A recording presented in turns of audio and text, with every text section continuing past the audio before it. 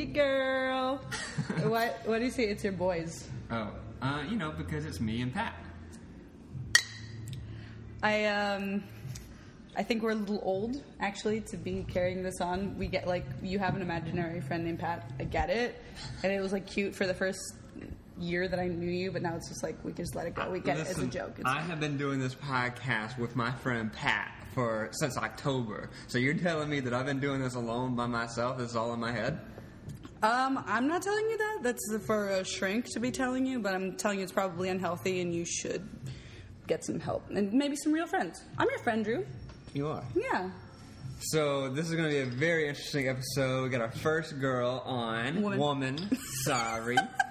Female. She's got lady parts. Last time I checked, this is true. She's a lady. Oh, God. Did you hear something? I thought I heard something. Weird. Okay, so we got our 6 topics in. We're going to talk about how Bryn and I met. It's going to be our first topic. We're going to talk about Her Side of the Bed, a film that she's working on. She wrote and directed. We're talking about women in film. We're going to talk about the real 90210 because Bryn knows all about that. Oh, yeah. And we're going to talk about child acting because she got into that when she was a child. Obviously, the only way you could do that. And then we're going to special number 6. We're going to talk about Utah. We're going to leave that vague until we talk about it later in the final 10 minutes. So the reason why we're bringing up why Pat is a imaginary friend is because when Bryn and I first met, she always assumed that I didn't have any other friends. And I still kind of. How long have we known each other? 2.5 years? Yeah. I still kind of assumed that. Yeah. And it became this whole big thing because he's like, yeah, I'm at the beach getting drunk with Pat and drunk driving home with Pat. I'm just kidding. He never said that. He might have said that. And I'm like, Drew, you're an alcoholic. You're by yourself at the beach. Yeah. Get some help. And he'd send me pictures of him and Pat, and it's just him with his arm around nothing, just like this. And he's drinking a tub of margaritas with Pat. I'm like, Drew, why? Yeah. So for the past 2 years, it's been a running joke that Pat is my imaginary friend. Mm-hmm. I know you're real now, Pat. This guy. I just like to pretend. Mm-hmm. Yeah, so real. You it's so real. So real. That we even started working together on Bryn's stuff. We worked on Her Side of the Bed. We'll talk about later. Yep. But yeah, so let's talk about our origin story, how we first met. Mm-hmm. Okay, so this is almost 3 years ago now, actually, because Lauren's birthday is coming up. So it was the end of March, nearly 3 years ago, and it was my friend Lauren's birthday. And she had a birthday party at her house, but she doesn't have a ton of friends. So it's just kind of more of a kickback, and it was like a Lebowski-themed party. We were drinking White Russians. You can only drink so many White Russians. I had 3.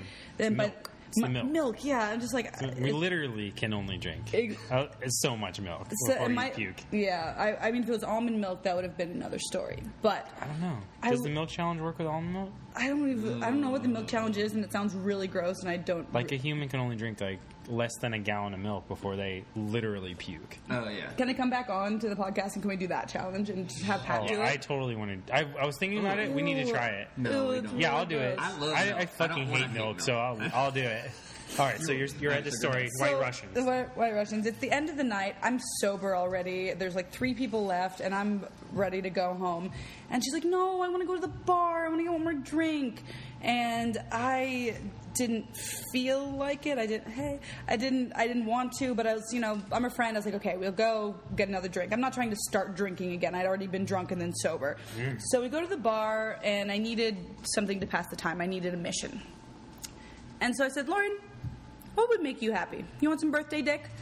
She nodded. Yes. I will get you some birthday dick. So I had a mission. I was excited. So we're there. We go to the Surly Goat, which is a bar in West Hollywood. And we're walking around, and I'm, scoping out the dudes. And I see 2 guys together. I see Drew and Drew's friend Matt, who is definitely Lauren's type. He's tall, blonde, model, handsome. And the exact opposite of me.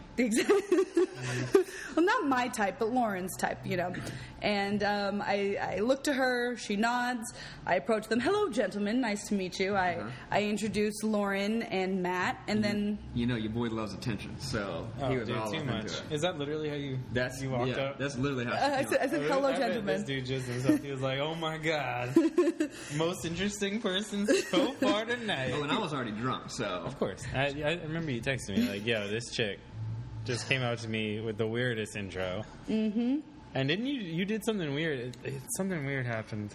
That you told me. Drew and I, you and I were both the grenades, I guess, right? Mm-hmm. We were just like, yeah. So we were entertaining each other, and I asked what you did, and he said... I was an editor, and I was really good. And the whole reason why Matt and I are out is because Matt's a male model, like to emphasize what she was saying about how good he looks, and he was on the front page of Yahoo, so we were like celebrating. Oh, he was on the front page of Yahoo! Yeah. Wow. That's still cool. That's the top for a male model. I'm sorry. That's like the number 10 search engine. That's all good.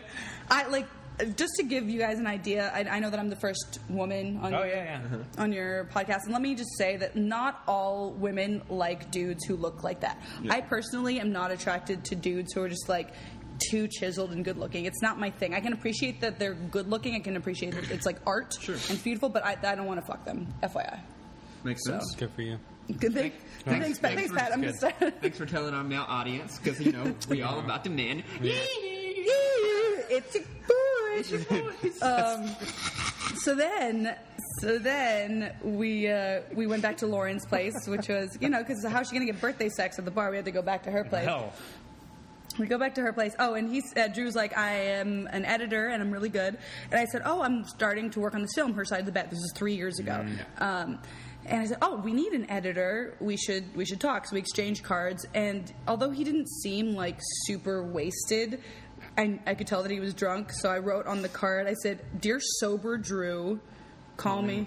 Yeah, call me when you get this. We need to talk business, something like that. Yeah. And I saw it the next morning. Yeah, you called and told me like, "Hey, this chick gave me a card that said call me." And this is the epitome of what you expect to happen when you first move to LA. It's like meeting somebody and working like at a bar and then getting to work with them and all that stuff. You hadn't been there. Like how long have you been in LA? Just for a little while. Yeah, maybe 3 months. That was your first year for sure. So maybe 3 months, I think. Yeah. And that you actually lived here. Yeah. You'd been here. I had just moved into that place in Hollywood, and I had gotten that play because Matt and I were in a play together. Yeah. I saw that play. It was... You went to that play? The one in... Yeah. You went there? I went to that play. Your boy went. Your boy? Mm-hmm. Okay, let's just talk about that play for 1 second. Drew was really good, and Matt was the main character, and he was...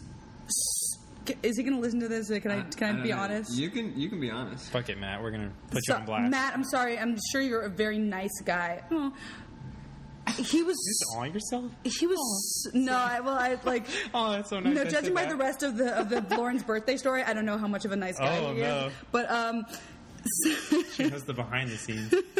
So he was so bad that I thought it was a joke. Like, I thought it was meant to be, like, you know what I mean?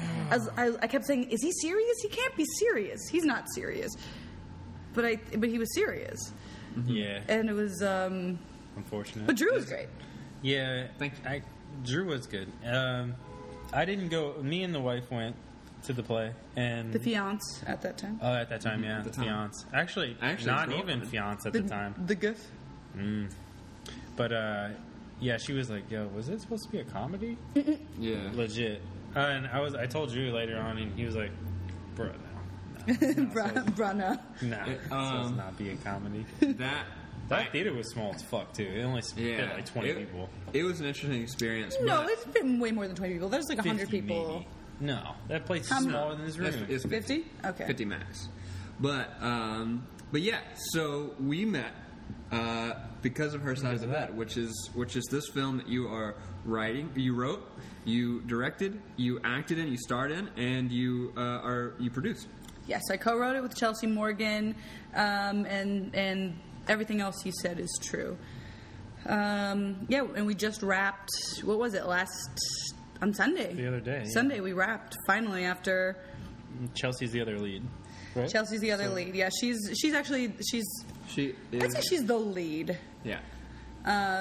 It's more her story, but we both, we were both the leads. I don't know. Who knows? We watched. It's about y'all. It's about us all. So.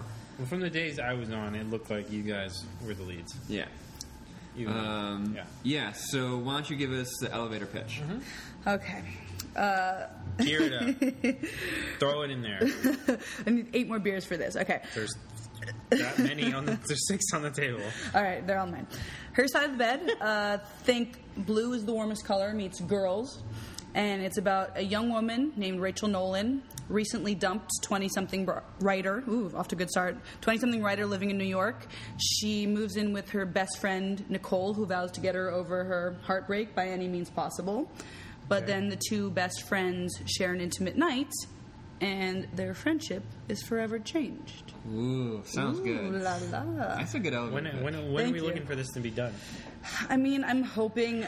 We wanted it to be done by the end of March, but I don't know. I'm thinking more like May, right, Drew? I think that we can get our picture locked by that time. By March? Yeah. Ooh, I would love that. And then, then there's sound mixing and color correction and all that. Of course. And stuff. But it's cool because, we've been working on it for 3 years-ish, and we would shoot till we ran out of money, and then raise more money, and then shoot till we ran out of money. And so we have about an hour, 10 minutes of the film already cut. Everything that we've already shot, Drew and I cut it together. Mm-hmm. And so we have it. We've been piecing it together as we go along. So we don't have a ton to do, really. Yeah. And I think you can see the progress in the film. Like, it's so, like, with every time you get more money, you get more people involved, you get all this talent that you were able to meet throughout these years. Mm-hmm. And you got a lot of people on, like, you met one of your producers when they became an AD one round, and, like, all this stuff, and you saw that they were better off helping you build the film. Yeah, definitely. And I think that's cool. I think that this process, for me, it's been a really good process because this film has taught me a lot. And cool. As far as filmmaking and stuff like that, and editing with you, and I know every director is different, and I like the way that we work together because we have, I guess we've worked together for so long now that we've kind of connected in a way that we can get things done, Yeah, well, we get how the other one works, and we know how to communicate. Maybe if I would send a certain email to someone else, they'd be like, what the fuck are you talking about? But you're like, oh, yeah, no problem, I got it. Yeah. And I absolutely agree with you that as this project has moved on and evolved, that we've become, we found our superpowers. I think we saw what works, we saw what didn't work, and we, got new crew, got rid of crew that wasn't really, gelling with us anymore. Sure. We became better filmmakers. I know I definitely became a better actor. I became a better director, better producer as well. And there's a period of time, maybe a year and a half, 2 years, where we weren't filming anything because we just couldn't get any money, and it was driving me fucking nuts because this has been at the forefront of my mind since its inception. I'm like, this is what I need to do. I can't do anything else in life until I finish this. So for that time, for those 2 years, I was just going crazy because I just felt really locked in and almost a slave to this. You know what I mean?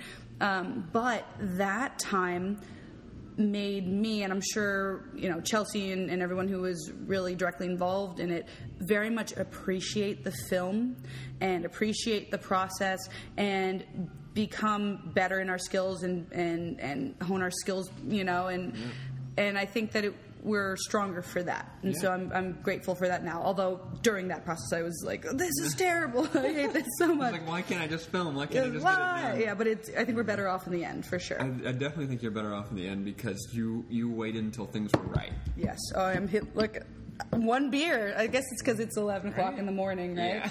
I was like, let's do this it's probably 12 now. Let's do it at 11 because Drew and I are editing after this. Yeah, we're working on her side of the bed right after this podcast, and we're going to be tipsy. So if you see a part of the film that looks a little strange, it's because we were drunk. Just one little part, Drew. I mean, the whole thing. No, it was fun though. Yeah, and Pat got to work on it too. Yeah, I came and helped out a little bit. That's when I realized that you were real. Yeah, no, that was actually, besides Drew's, this apartment, this is our first in my apartment podcast that we've done. It's just kind of weird because my shit looks like a fucking war zone right now. They're redoing our whole complex, so it's like, what are they doing to nothing, everything. They're like renovating the making whole place, even the inside. But it looks super cute anyway. No, it's cool, but they're redoing every single thing besides the bedrooms. Yeah, like everything. New lights, new floors, new fucking sink. It's annoying, but then again, afterwards you're gonna be like, bye. Oh, I'm gonna be psyched. But he loved doing the dishes, but he hates doing the dishes in his sink.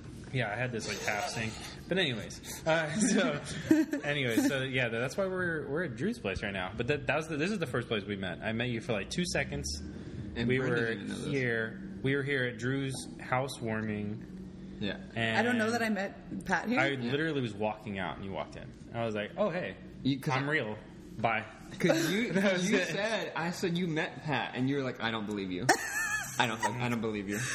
What? So it was kind of funny. So the invisible friend thing, we've been in contact about her side of the bed, and I was like, yeah, I'll come help out if I have some days that I can. And you were like, all right, cool. So let's prove that you're real. So let's prove you're a real human, and this isn't a robot emailing me. So no, it's just me with another ID. That would be for real. I made up a Facebook, a wife. Yeah, I have a whole life. Yeah. He takes like a broom with a bucket, like as its head. It's like a full project. Right? He has like a whole like case locked away with just his alternate ID. He learns how to throw his voice. He's like, "It's me, Pat." So yeah. So I came and we worked a little bit on there, and then it was cool. You had a cool crew at that time. So thanks, man. And then after that, the crew sucked. No, for my whole time, I think there was only like one person that got dipped out. Really? That. Yeah, I think that first shoot, somebody got left in the dust. Ooh, I don't even know who he's talking about. Remember, but I think there was like drama. Something happened, and then they were an aspect or something. Oh, damn. But besides that, everyone was really cool. You had some cool locations. Thank you. It's supposed to be Brooklyn, right? It's supposed to be Brooklyn, New York and Brooklyn, but mostly Brooklyn. Okay, yeah. Cool. So we had to fake LA for New York, which is normal. Yes, and actually 3 years ago when we first shot, we went to New York and shot. We're like, yeah, let's do this, and we were kids then. Yeah. But we got some good stuff. We shot on the train when we weren't supposed to. That was cool. That was cool. We did that. Yeah, we shot on the train, and we were just gonna do the camera, but then we got a little bit bold. We took out, our boom, and then someone whipped out a light panel. So we were, Yeah. And we see these two cops, walking down the train to us. They're just like strutting towards us, and we're like, "Oh shit!" We're like, "Hey!" Oh, by the way, I see this one officer's name is Officer Sass. Ooh. Officer Sass, ooh. And he goes, "I kid you not." He says verbatim. He goes, "Yeah, you can't be doing that because of terrorism and shit." I guess you can't be holding big equipment because of terrorism and shit. So we're like, oh, sorry, Officer Sass. So we get off and we get on another train going the opposite direction, and we just did it again. It was fun. But yeah, when Pat was on our set, I mean, he was a production assistant, but in real life he does much more than that, and you can tell that he's very good, very responsible, very hardworking, just really an asset. Oh, no, true, an asset to our set, and that's when I was like, okay, you're real now. You're real because you did something. You're a real boy. It's like a true Pinocchio story. Yeah, no, legit. Yeah. No, it was a lot of fun. It's always cool, like when you get out here and you do work. There's usually like two realms you either fall in. You either do films or scripted TV. That's like the same group. Or you'll do everything else, which can range from like fucking music videos, commercials to reality TV, which is cool, but either one's cool. They both have their pluses and minuses. But like luckily, some people get to jump back and forth. And I talked about this before, but I've been lucky enough to do both. Yeah. Which is weird because not a lot of people do that. They have their circles and they stick with those circles. I say fuck a circle. So fuck a circle. He do say that. I see a circle and then I fuck it. I do. Yeah. That is literally yes. And that's how babies are made. If you didn't know. Good thing you guys have a woman on your show today. I'm teaching you a lot. That's why we got that. That's why we got that. What is it? An R next to our podcast saying it's. Rated. It's bad. Ooh, it's bad. Restricted. It says. It's bad. But that's what it's bad. Yeah, it's cool. So jumping back and forth, like this thing I just got off of. I had to leave her side of the bed to work on this other thing. Boo. I know it's a boo, and people were bummed on me for a sec, but it was. But if you I had to. If you're making $300 a day, you're gonna have to do it. It was not even a thing. It was like. What project was it? Do it. Well, it's actually, you might be interested in this. So it was a LGBT community Q&A with these like YouTube people. I'm probably breaking NDAs right now, but it's all good. I'm not going to say anybody. But that's basically what it was. Yeah. So it was like LGBT community, and it was crazy. Like we were filming with, I don't know if it's proper to say, but with drag queens and trans people and both sides of the gay community, guy and girl, and it was just like, it was nuts. I didn't know how many different kinds of lesbians there are. Oh yeah, at all. You were telling me there's like 10 different types of lesbians. Yeah, this chick that was on there was telling us all about like, oh yeah, there's this kind, there's 100-footer. I didn't know what that is. What's that? I don't even know what that is. 100-footer is a lesbian you can see from 100 feet away. So I was like, all right, cool. And then there's a lipstick, chapstick. There's all sorts of fucking lip gloss. There's like all sorts. Guys, I have my chapstick right here. I'm going to put it on. Oh, you better go full les. I know. Well, you know what I think about... It's weird. You know what I think about sexuality?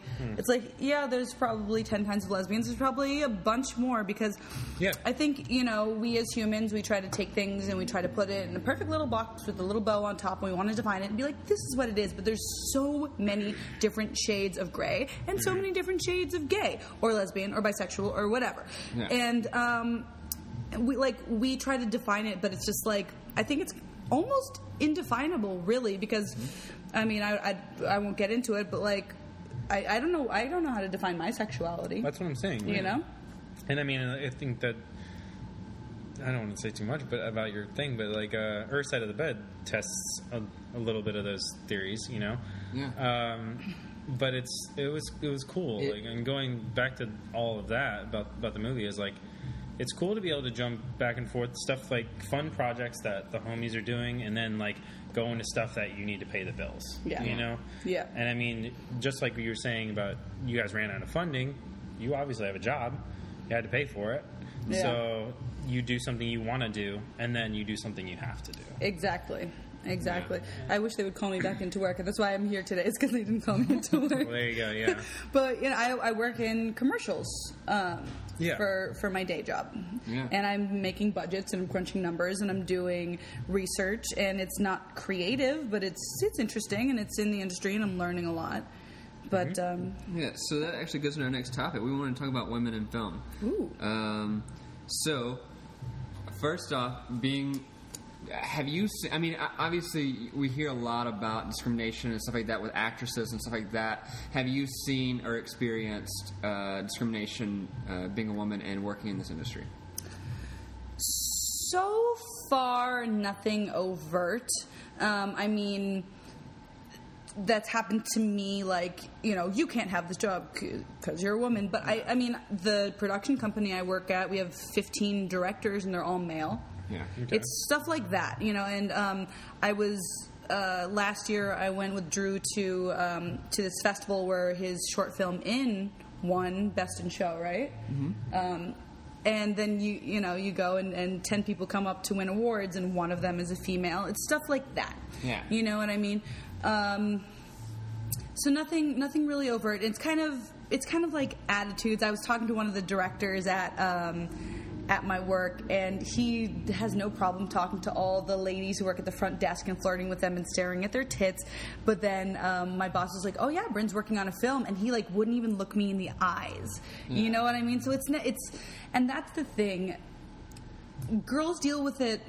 Women deal with it all the time, and it's never that obvious. So it could be really easy to miss if you're not experiencing it, and it's just kind of subtle attitudes, because someone would have to be a real dick to be like, you're a woman, I'm not going to hire you for this, but they just like won't hire you, or they won't pick your project or whatever. And so stuff like that. Yeah. Well, I'm not going to call anybody out, but when we've worked together before, I know you've come to me at times and just felt like they were patronizing you, but like a male figure that was less than the director, under the line of the director, which you were at the time, you felt that they kind of would like try and tell you how to do your job.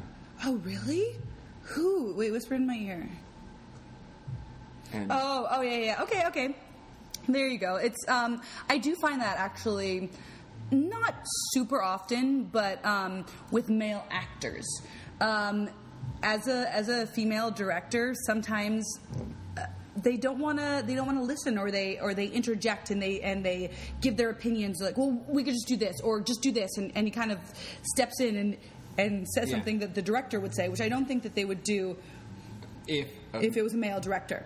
Yeah, this is true. I feel that way also with like almost an age discrimination too. Like if you are working with an actor who is older than you, like I have, they tend to feel like they need to tell you how to do your job. Like I did a music video, and I'm not going to say who it was, but it was a pretty famous actor, and he was basically kind of directing, whatever. But he was very respectful of me or whatever. But he knew more than I did. And sometimes you have to find that balance, Mm-hmm. Like I want to accept your feedback because I'm working with you, but also I want you to trust me. And it's hard because it's almost like an insecurity. Like I felt insecure because I was directing somebody who was, one, more famous than me, two, older than me, and has been in this industry. And more experience. Yeah, and more experience in the industry.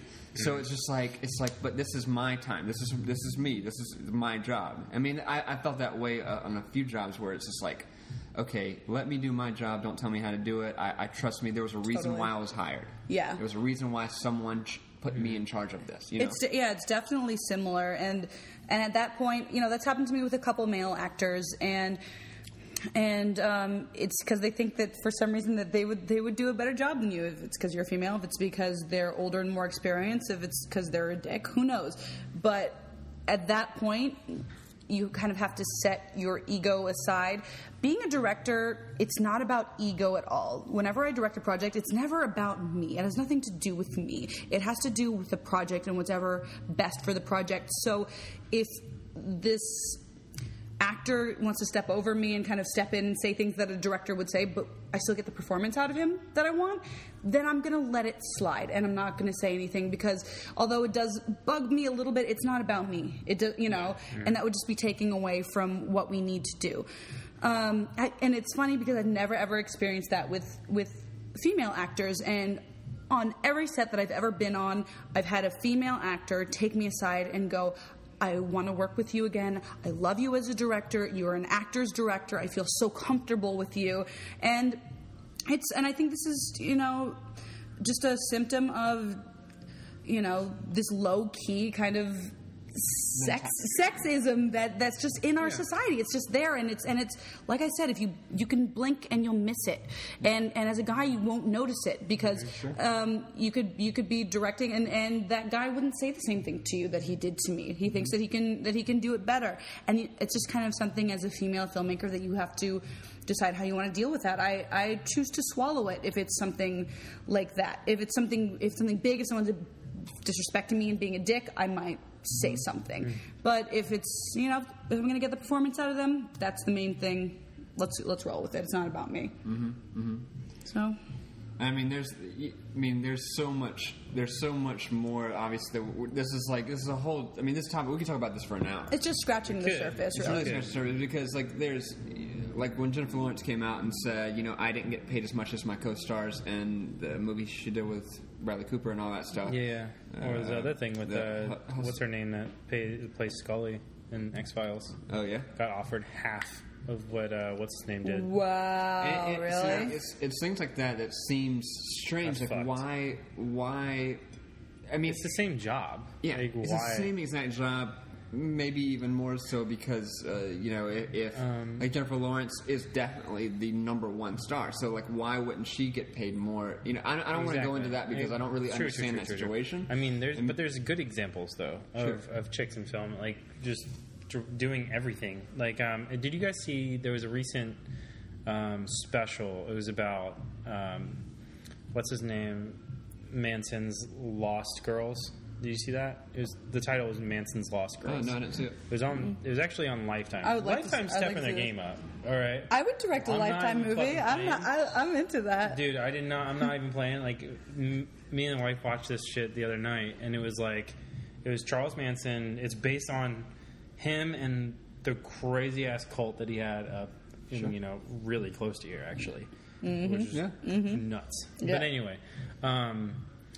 It was about the girls that he basically brainwashed. Convinced, yeah. Yeah, so it was like 4 of them, 4 main ones.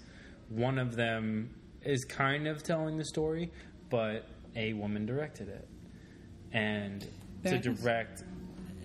The performance that she got out of the dude that played Charles Manson is nuts. Like, nuts. So you know how people were surprised about the kid that played the drug addict in Fear the Walking Dead, right? Mm-hmm.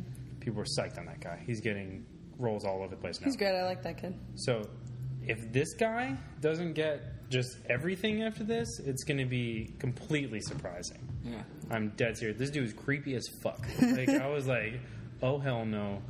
I don't even want to meet this guy. I want to check it out. I have a weird obsession with Charles Manson. Do you know, Drew played me a song that he would compose music. Did you know that he recorded with one of the Beach Boys? I didn't know that. He was trying to be a musician. I think it was Dennis Wilson. No, I think because I used to love the Beach Boys. You in it? Yeah, I in it. His best song, "Look at Your Game Girl." It's so good. It's so good. It's weird because some of the Beach Boys are in this movie. Not the real Beach Boys, of course. Okay, I want to check it out. Good on you, Lifetime. I will be checking this out. Good on Lifetime, and they're bringing out like more shit. Like they're trying to be like. What is it? Who does Walking Dead? A&E or AMC. AMC. Yeah, they're trying to be like that. You know, AMC was bullshit until Mad Men and stuff. Yeah, a bunch of shit in there. So I'm saying like I think there's people that are up and coming. I mean, and just haven't gotten that publicity that they need. Oh, everybody's got to start somewhere. That's what I'm saying, though. Is like there's good women in film. Like there's really talented people. It's true. It's been a boys' club for so long, and it still is. But this is one of the reasons why I love the internet, because now's a really great time for women. You know, we've come a long way. I mean, this wasn't so long ago that we couldn't vote. You know what I mean? And it wasn't so long ago that women had to get married at a young age because they wanted to get out of their house. You know what I mean? So that they could be a wife to someone. And so it's getting better. It's, you know, just like the civil rights movement wasn't that long ago. It's getting better. It really is. It's nowhere where it needs to be, but it's getting better. And I love the internet because there's a community of women. You can talk to women from all over the world and share similar experiences and garner strength from that and know that you're not alone in your experiences. Like, hey, do you deal with this fucked up, weird sexism shit every day? Yeah, me too. Oh, that sucks. And people were afraid to speak out before because you feel like you're alone. And now you have this huge community that you never had before, and I love that. I think it's great. Good. That's dope. That's a good quote. That's dope, yo. It's your girl. It's your girl. Dope as fuck. By the way, just women in film, one more thing. Jill Soloway is amazing, and I love her, and she's the best. She does Transparent. Writer, director, creator. She's incredibly talented. I love what she has to say, and she had this really great article. I forget where the interview was, but she talks about women directors. It's like, how did men convince us that this wasn't our thing? It's dolls and feelings. You know what I mean? When you're a little girl, you're playing with dolls and and emotions, and it is. It's like I've been directing shows since I was born. So, by the way, I directed my first play when I was 8 years old. I'm just saying. Damn. Speaking of when you were younger. Damn. Right into our next topic. Yeah, speaking of being a youngin. The 90210. This actually connects to our audience a little bit. Does it? Because you probably don't know this. So, you went to Beverly Hills High. I did. Right? The 90210. I did. As they say. Yes. Beverly Hills High is quite possibly one of the most famous skate spots in the world. It's good for skating. Oh, I know. You don't got to tell me. Oh, he knows. He's seen every skate video. I can tell you who did the tricks, where they did them, what year it was. Why don't you write it down? He's a skater. He's a skatepedia. Mm-hmm. So he's a skatepedia. Anyways, so there is a set of handrails and stairs in the back lot, or no, the back part of the school. It goes a rail with a stair, then a little space, rail with a stair. It's probably one of the most famous things in any. You could look at probably any skate video ever, and find that. It's nuts. Are we talking about roller skating? No, we're not. The Bryn! Kill yourself. What if I just killed myself right now? Stop the podcast. Stop the podcast. No, keep the podcast going. This would be the most amazing podcast of all time. Oh my God. And Straight then she murder. killed herself. Straight murder. She murdered herself. But yeah, so you went to the school. I did. In what years? Well, What year did you graduate? I didn't graduate. What year did you go? I was expelled. Well, there you go. What are we going to talk about later? When were, all right. Well, fuck, I didn't know any of this. All right, so basically, so you went to this school. It was kind of dope for skating. Tell us what your experience was as a non-skater. I got this. All right. He got this. 90210 is a very famous zip code, right? Everyone knows 90210. Yes. They know about it because of the show Beverly Hills High, 90210. schools, whatever, Literally So, the most famous zip code in the world. what I wanted to know, the reason why I wanted to bring it up is what was the difference in that show and your real life experience at the high school? Okay. First, I just want to make it clear that I did not grow up in Beverly Hills. There's part of me that's just ashamed of being from Beverly Hills because there's a lot that goes with it. Like, oh, Beverly Hills. That's a You're so oh, you're so mean. Whatever. I grew up in West Los Angeles, 90064, and I moved to Beverly Hills when I was 15, when I was in high school. For the high school, because my parents wanted me to go to a good high school. So, it was not glamorous. It was a bunch of rich kids who didn't have anything to do, because there's nothing fun to do in Beverly Hills. No. So, it's just kids with a bunch of money who were just kind of assholes, who did a lot of drugs, who were entitled. And you know what's interesting? I never met a bigger group of thieves. For as much Really? as you got a low battery, Patrick. That's all good. We're almost good. For as well-to-do as a lot of these kids were, you couldn't leave your purse alone in a room. Really? And I think it's because They're bored? I think it's because they're bored. Yeah, I think it's because if you get everything that you want all the time and you don't ever have to work for it, like, what's the next level? You get It's like, oh, my parents didn't buy me a car until I was 18, but these kids were getting, like, Escalades and shit on their 16th birthday. And so if you get an Escalade on your 16th birthday, what else is there to look forward to? Nothing. You got to get excitement somehow. So, like, oh, there's a lot of cocaine. There was lots of drugs being done. Did any of your classmates have a Sweet 16 on MTV? Oh, please tell me there was. No, I wish. I really wish I did. Damn it. Sorry. You know there was one in Memphis? There was. Yeah. There was. I think for my 30th birthday, I want to have A Sweet 16? I want to have a quinceañera, or I guess a treintañera, / bat mitzvah. / You never had a bat mitzvah? / bachelor party. / bachelorette party. Bachelor party. I didn't, because I'm a man? No. Oh, why? Because we'll have everything there. Okay. We can Bachelor have parties are not limited to anything. a wet hot bachelorette. In England, they call it a stag do. I like a stag. I should have called it a stag party. A stag God do. Damn it. No, but it's a stag do because you do Stag it. do? And for a woman's, it's called a hen do. Ooh, Hindu. I don't. That's, No, it's not Hindu. Oh, Hindu. Drew. It's not called Hindu. a Hindu. What's that elephant god? That Hindu god? Hindu. Ganesh. No, yeah, probably.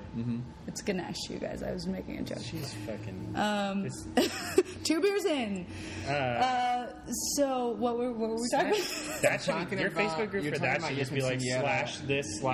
Oh, my quinceañera. Oh, I was bat mitzvahed. I was not bat mitzvahed when I was 30. I'm Jewish. I'm Jewish. This one. I'm Jewish in ethnicity only. Jewishness is an ethnicity. It's also a religion. My parents are both atheists. We never practiced Judaism. We had a Christmas tree, and we called it a Hanukkah bush. I went to.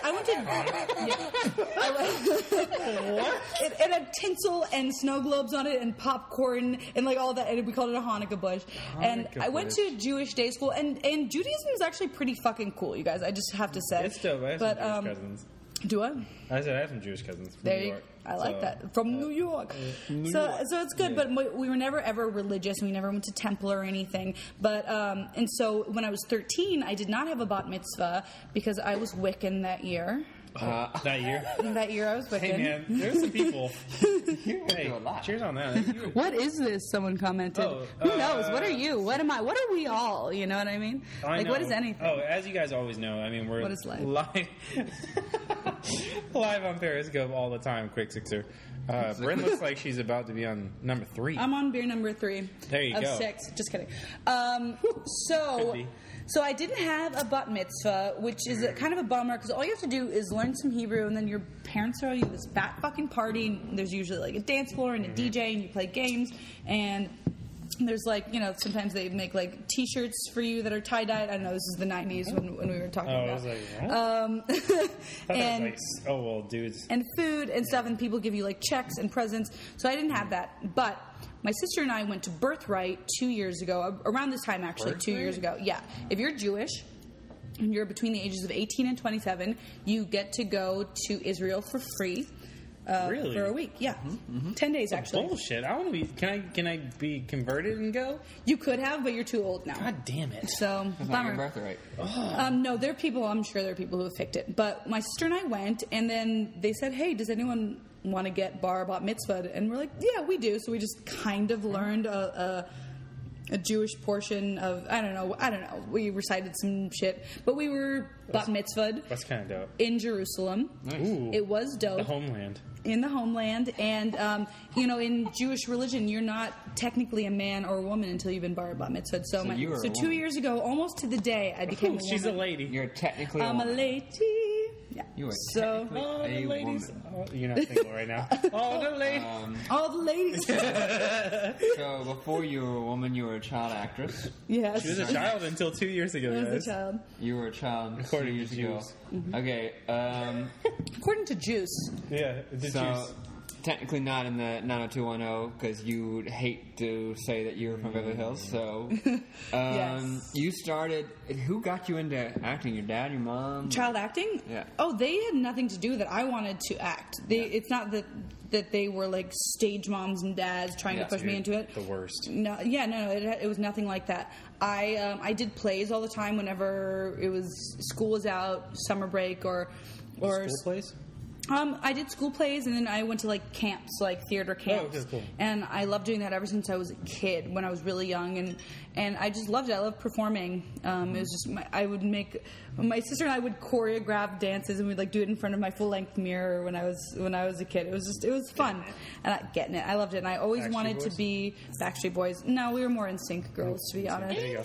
What's up, Justin? NSYNC is here. So I always wanted to act. I loved acting, and so I kind of begged my parents. I was like, let me be an actor. This is what I want to do.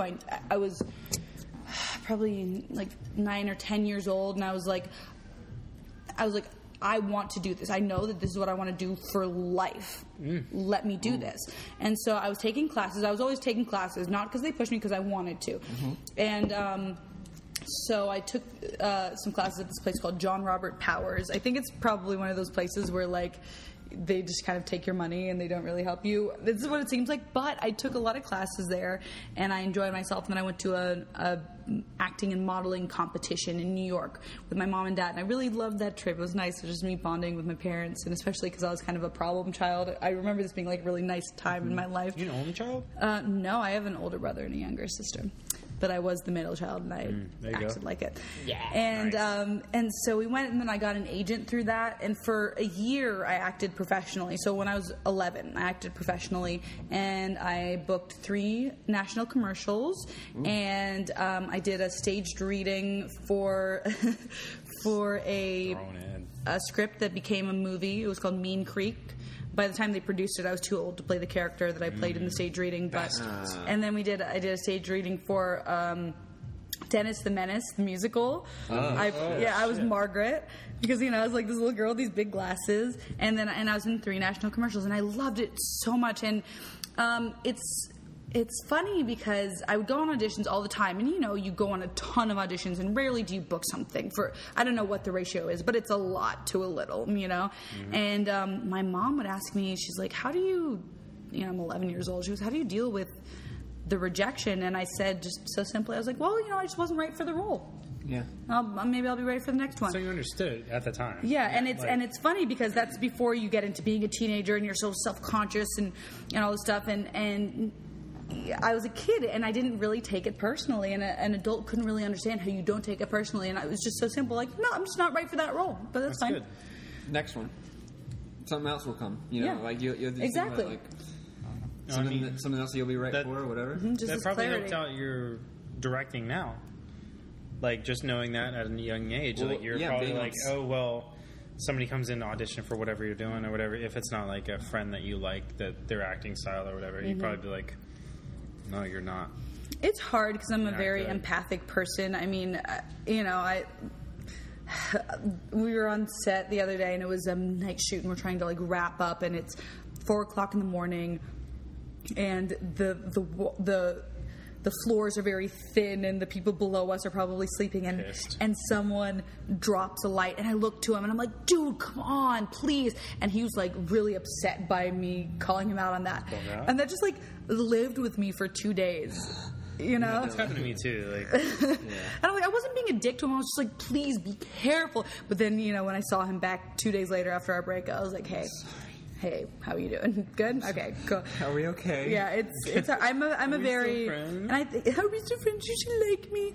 And it's not, and it really isn't necessarily about him liking me. I just want him to feel good. You know what I mean? I want people on my set to feel good. I want them to work hard. Don't get me wrong. It's not like just slack off and just have fun all day. But But that mentality when everybody's happy with each other, that makes for a better set. That makes for a better, work relationship. I think so. So like it's good to have people liking each other. One, that's also. But there has to be somebody in charge, or else you're not going to get anything done. Exactly. Totally. And I mean, we had people in charge. I was in charge in a certain way, and then Bailey, our producer, was in charge in a different way. But I always would talk to my crew like they're people and regard them as humans, and we could joke around. But then if we're short on time, we need to get something done. It's like, okay, what are you doing your job? Come on. No, definitely. And I've heard a lot of horror stories about directors who work at my company just, you know, treating PAs like shit and yelling at them, and there's no reason to do that. There are times on set where I get frustrated and I get upset if someone's not doing their job and we're behind because of it, and I've raised my voice, but it goes something like this. I'm like, I'm really sorry. I know I'm in a bad mood right now. I'm sorry, but someone's not doing their fucking job. Can somebody please do their job? I'm really sorry for how I'm acting right now. I don't want to behave like this. Okay? Pretty accurate. That's good. Pretty accurate. At least you're acknowledging that you're acting that way, and that way they can say, okay, well, she knows what she's doing, whatever, da-da-da. Exactly. Well, that's the thing. I mean, there's tons of times where that's happened to me. Like, people have been like, your so-and-so PA isn't doing this. I was like, look, let me fucking deal with that. Yeah. You don't deal with that. That's my job. Don't do it at all. And I mean, it's cool. Like, I mean, your set was pretty chill compared to a lot of shit I've been on, where people just, like, I've seen PAs cry. Oof. I've seen PAs file sexual, what's it called? Sexual harassment charges on people. Like, it's like, my set isn't a good set unless someone cries and files sexual harassment and dies. Hopefully they dies and breaks. This is the root of all of my PAs. I want all of my PAs to cry, then file a sexual harassment suit, get fired, do heroin, and then die. And then that's a successful set. And then they sue the company. Oh, no, because they're dead. So Post-mortem. They can't. No, you can't do that. That's not. Their I don't family like that. does it. No. To backtrack a little bit, I do have a question about child acting that I wanted to get to. Yes. Okay, so apart from child acting, there's not really jobs for children except for like a lemonade stand or maybe mowing your grandmother's grass. Yeah. So tell me a little bit about like how, like, working, that mentality of working when you were younger. Like, did you see this work? Did you feel like, oh shit, I'm making money? Like, actually, yeah. I didn't necessarily see it as work because I liked it and I wanted to do it. And in terms of the money thing, I mean, my family was comfortable, you know what I mean? I'd say we were like upper middle class, and so I wasn't left wanting. If I wanted something, you know, my parents, where maybe they had a deficit in like emotional support, they would buy me shit. You know what I mean? So that was never really a problem. The money my dad put away for me in an account, and I used it to buy my first car. Actually, I think in total I made about $14,000 from those three commercials in the 90s. And that was it. And I mean, that's not talking about all the money that they spent on me to go to these competitions and to buy my headshots and stuff. But I never saw it as work. I liked it. It gave me purpose. I felt like this is what I wanted to do, and I was doing what I wanted to do. This was like your form of like going out and like playing with your friends. It was like, this is what you wanted to do. This was your form of playing. This is what I wanted to do as a kid. So now looking back on it, and knowing that it's a job, knowing that you were doing something to make money or whatever, how do you feel about it now? Like, do you think that it helps you in your work mentality now? Because you're still doing what you love to do. You're still making films. You're still, I think it helps me in that I got to be on set at an early age, and I liked being on set. Being on set was cool. Being on set is a very unique beast, and anyone who hasn't been on set, and if you're curious, you should be a PA, do something, get on set. It's unlike any other job, and I love that, and I love the energy, and it's just, it's a bunch of people and professionals, and you're working, but you're creating art, or you're making something, you're making a video, you're making whatever, and so that's really cool. In terms of like child labor or whatever, it's different for me because I was not forced into acting by my parents. I wasn't doing it to feed the family. So if that were the case, it might be different, but it wasn't ever that for me. It was just, I am interested in commercials and movies and all these things and making videos. And when I was a kid, I was making videos all the time, at home. And so just to see people doing this as their career, I thought it was pretty fucking cool. Yeah, that's dope. Dope. It's dope. Dope. Dope. It's dope. Let's talk about Utah. Okay, so I think before you get into Utah, hold on. Okay. Biggest turnoffs. Yeah. Just real quick. We talked about this the other night when we were talking about doing this. Biggest turnoffs. 1, 2, 3. Just go. Biggest turnoff right now. Go. Biggest turnoff. Bad breath. Pretending like you know more than you actually do. Bro, you only get one. You're gonna go. Bad breath is pretty bad, but I have so many I can't. Okay. Small dick. No. Before I get to the dick, it's not good. people who take themselves too seriously is one. Oh yeah, that's terrible. That's terrible. Nothing's that serious, and be able to laugh at yourself. Nothing's that serious. We're so similar, all three of us. We should all literally date. too serious, and bad breath were mine too.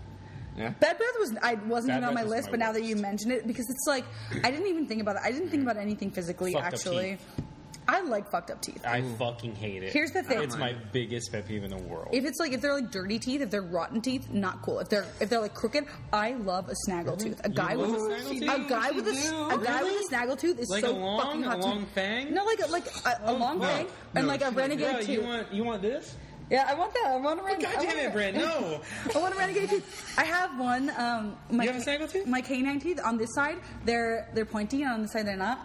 He shoves his hands in my mouth. You don't. They've been in the sink. No. Oh yeah, this one. And my dentist was like, "Do you want me to shave those down to make them even?" And I'm like, "No, I like my pointy tooth. I like my 1 point tooth. It's all good. My hands are clean." Okay, can I talk about all my other biggest turns off? Yeah. Turns off? Yeah, you can talk about the turns off. Turn it off. Turns down for what? Okay, so people who take themselves too seriously, people who don't have a good sense of humor. Terrible. What else? People who are mean. Like you don't need to be mean. There's absolutely no reason. Yeah. Unless they're insecure. I think that's why they're mean. Your boy judges people a lot. I think. Do it. That's not an excuse. I'm just saying that's why they do it. I think you're absolutely right. If people are mean to you, here's some advice to our listeners. If people are ever mean to you, it's generally not about you. It's an iteration of what the relationship they feel with themselves. It usually has nothing to do with you. Unless you're a dick, maybe you should take a look in the mirror. I don't know. But yeah, if you don't know what we're talking about, then it's you. It's you. We're talking about. Yeah, if everyone else is an asshole, it's probably you. Fuck you. Just in advance. Yeah. Whoever listening. Hey, yo, fuck you. And what else? Yes, people who aren't nice. People who... What? That's just mean. I don't know. Say it. No, go ahead. Pat wanted to say something. Pat? I don't now that you're a real boy. It's not really a turn off, but it's like I don't appreciate when people smell bad. Like, I feel like that's something that everyone can fix. You don't smell it. I would have smelled it by now. It doesn't smell great. My armpit hair is so much better than yours. Thank you. Like, check it out. Like, you're on... Let's compare. Oh, man, that's good. That's a spread. That smells good, too. Yeah, go ahead. It does smell good. I smell good like in a normal general. pit. Drew, yours is kind of... Yours kind of looks like an 80s porn star. Can we all show on Periscope our armpit hair? Oh, well, no one's looking, but... Yeah. Mine's pretty good. I don't... You know... We can show that. We can show you two. She's rocking that feminism. She doesn't give a fuck. She don't give a fuck. Yeah. My wifey rocks the feminism. She shaves her armpits or whatever, but because she likes to. Yeah. You know. I shave it every so often. It's just like a big... First of all, razors are expensive. It's true. That's... I mean, your boy. Look at this. Your boy. And when you shave, like, for a couple days afterwards, it's kind of sensitive. And, like, I have sensitive skin. And you're just like... Yeah, and it's annoying. My... If my boyfriend cared, I might consider it. If he asked me, he's like, babe, I love you and I think you're gorgeous. And I don't mind your armpit hair, but I would like it if you shaved. I might consider it. If he asked nicely. Do you wear deodorant all the time? Because I don't. I do, but I wear natural deodorant, so it doesn't work. If I have to. But this kind I only wear this kind if I'm going to be around more than one person. It's not natural. Fair enough. It's regular. It's regular. But I have the natural in the house. I do, but too. Then like, every other time, I don't even wear it. I kind of like my stink. I know that it stinks, but I think it's good. Yeah, gross. Right? Like, my stink gets bitches, if I get bitches. You know, like... My stink, Your stink got never got... It did. But then I really want to say something I'm not going just to. Go. In high school... Your stink got some dudes? No. Your stink got a girl. Oh, my stink No, I was, like, all about some... He fingered a girl in high school, y'all. It's true on multiple accounts. But, I mean... You got her. I got her. Got her. Solid. But anyway, no.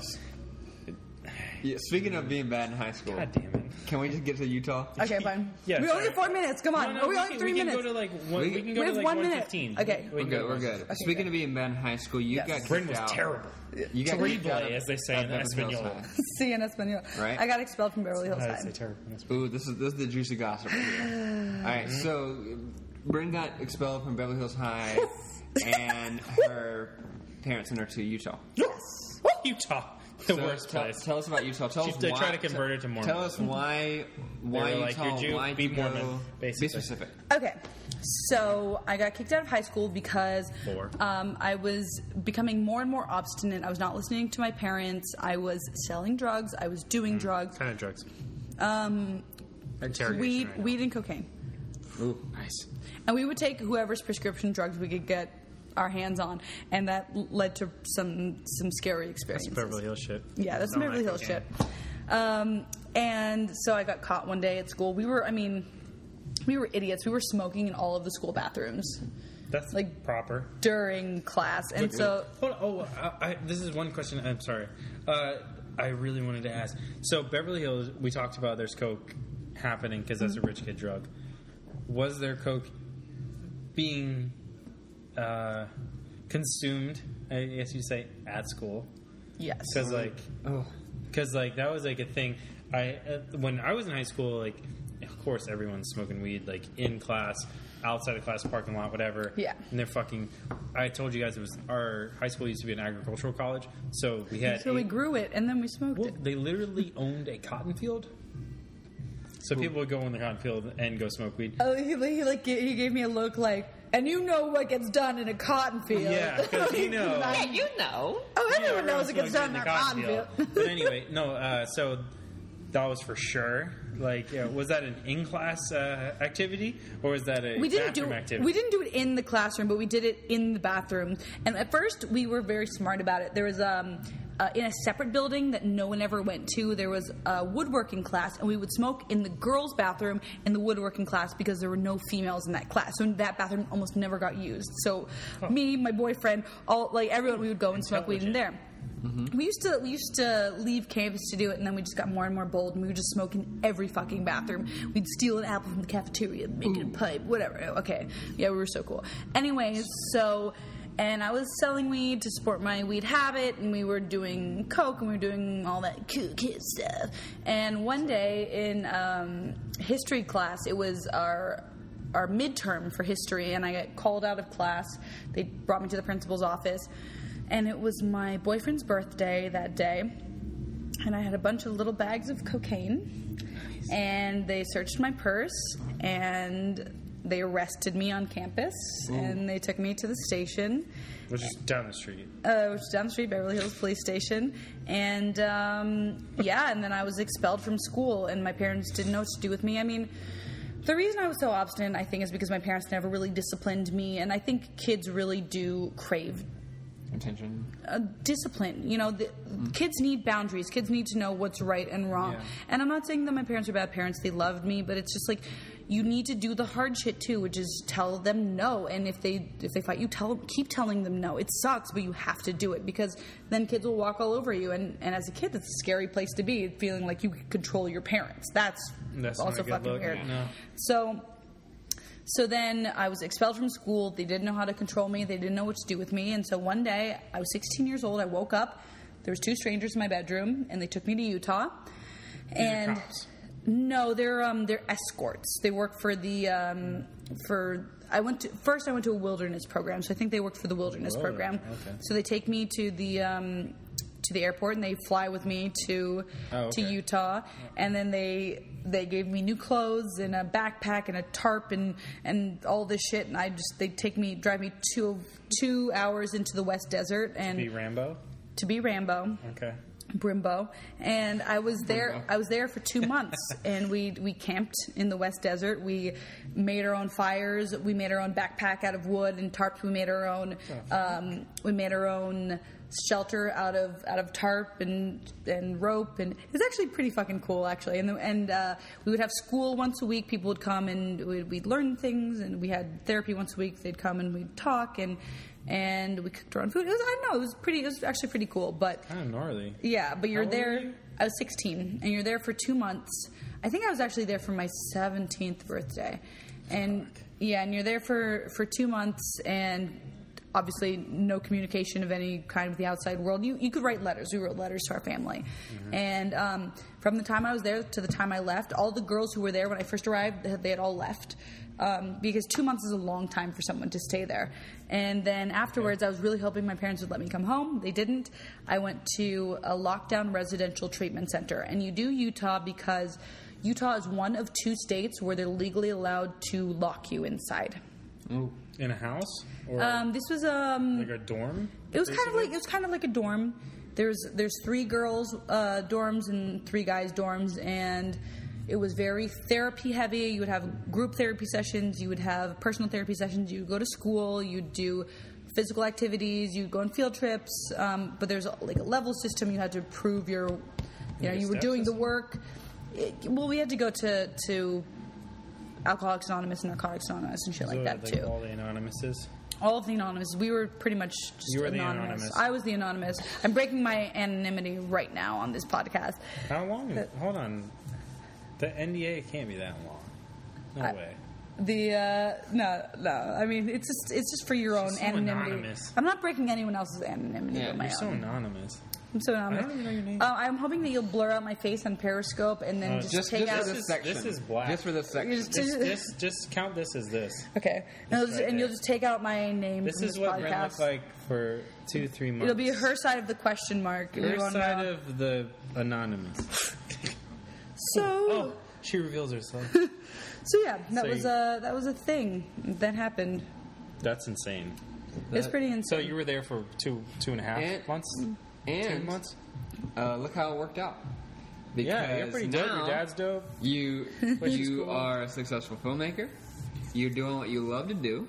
That's a true story. You are able to make your own content. You're able to express yourself creatively. You have a job. You have a job. That's right. Good. Well, it didn't. I mean, I know we're over time on this podcast, but so I was there. I went to Wilderness a little bit before I turned 17, and then I was there for 2 months, and then I was at it's called Island View, the residential treatment center. I was there until the day before I turned 18.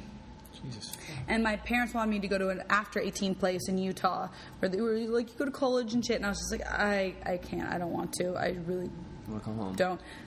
So I came home. They were not happy about that. And when I came home, it was weird because, you know, you're kind of brainwashed in those places. You have to tell the truth. And if you don't tell the truth, people will call you out on your shit. And you get ahead by calling people out on their shit. And that's just not how the real world works. And so you're kind of conditioned to be in this weird space. So I was kind of fucked up for a little while. And then first I was like, I will not smoke a cigarette until the day I turn 18. And then after that, I was back into old shit. And I was hanging out with really shitty people and disrespecting myself and not doing cool things. And I was like that for 2 years, actually, after this place. And then I got into a relationship with an older man.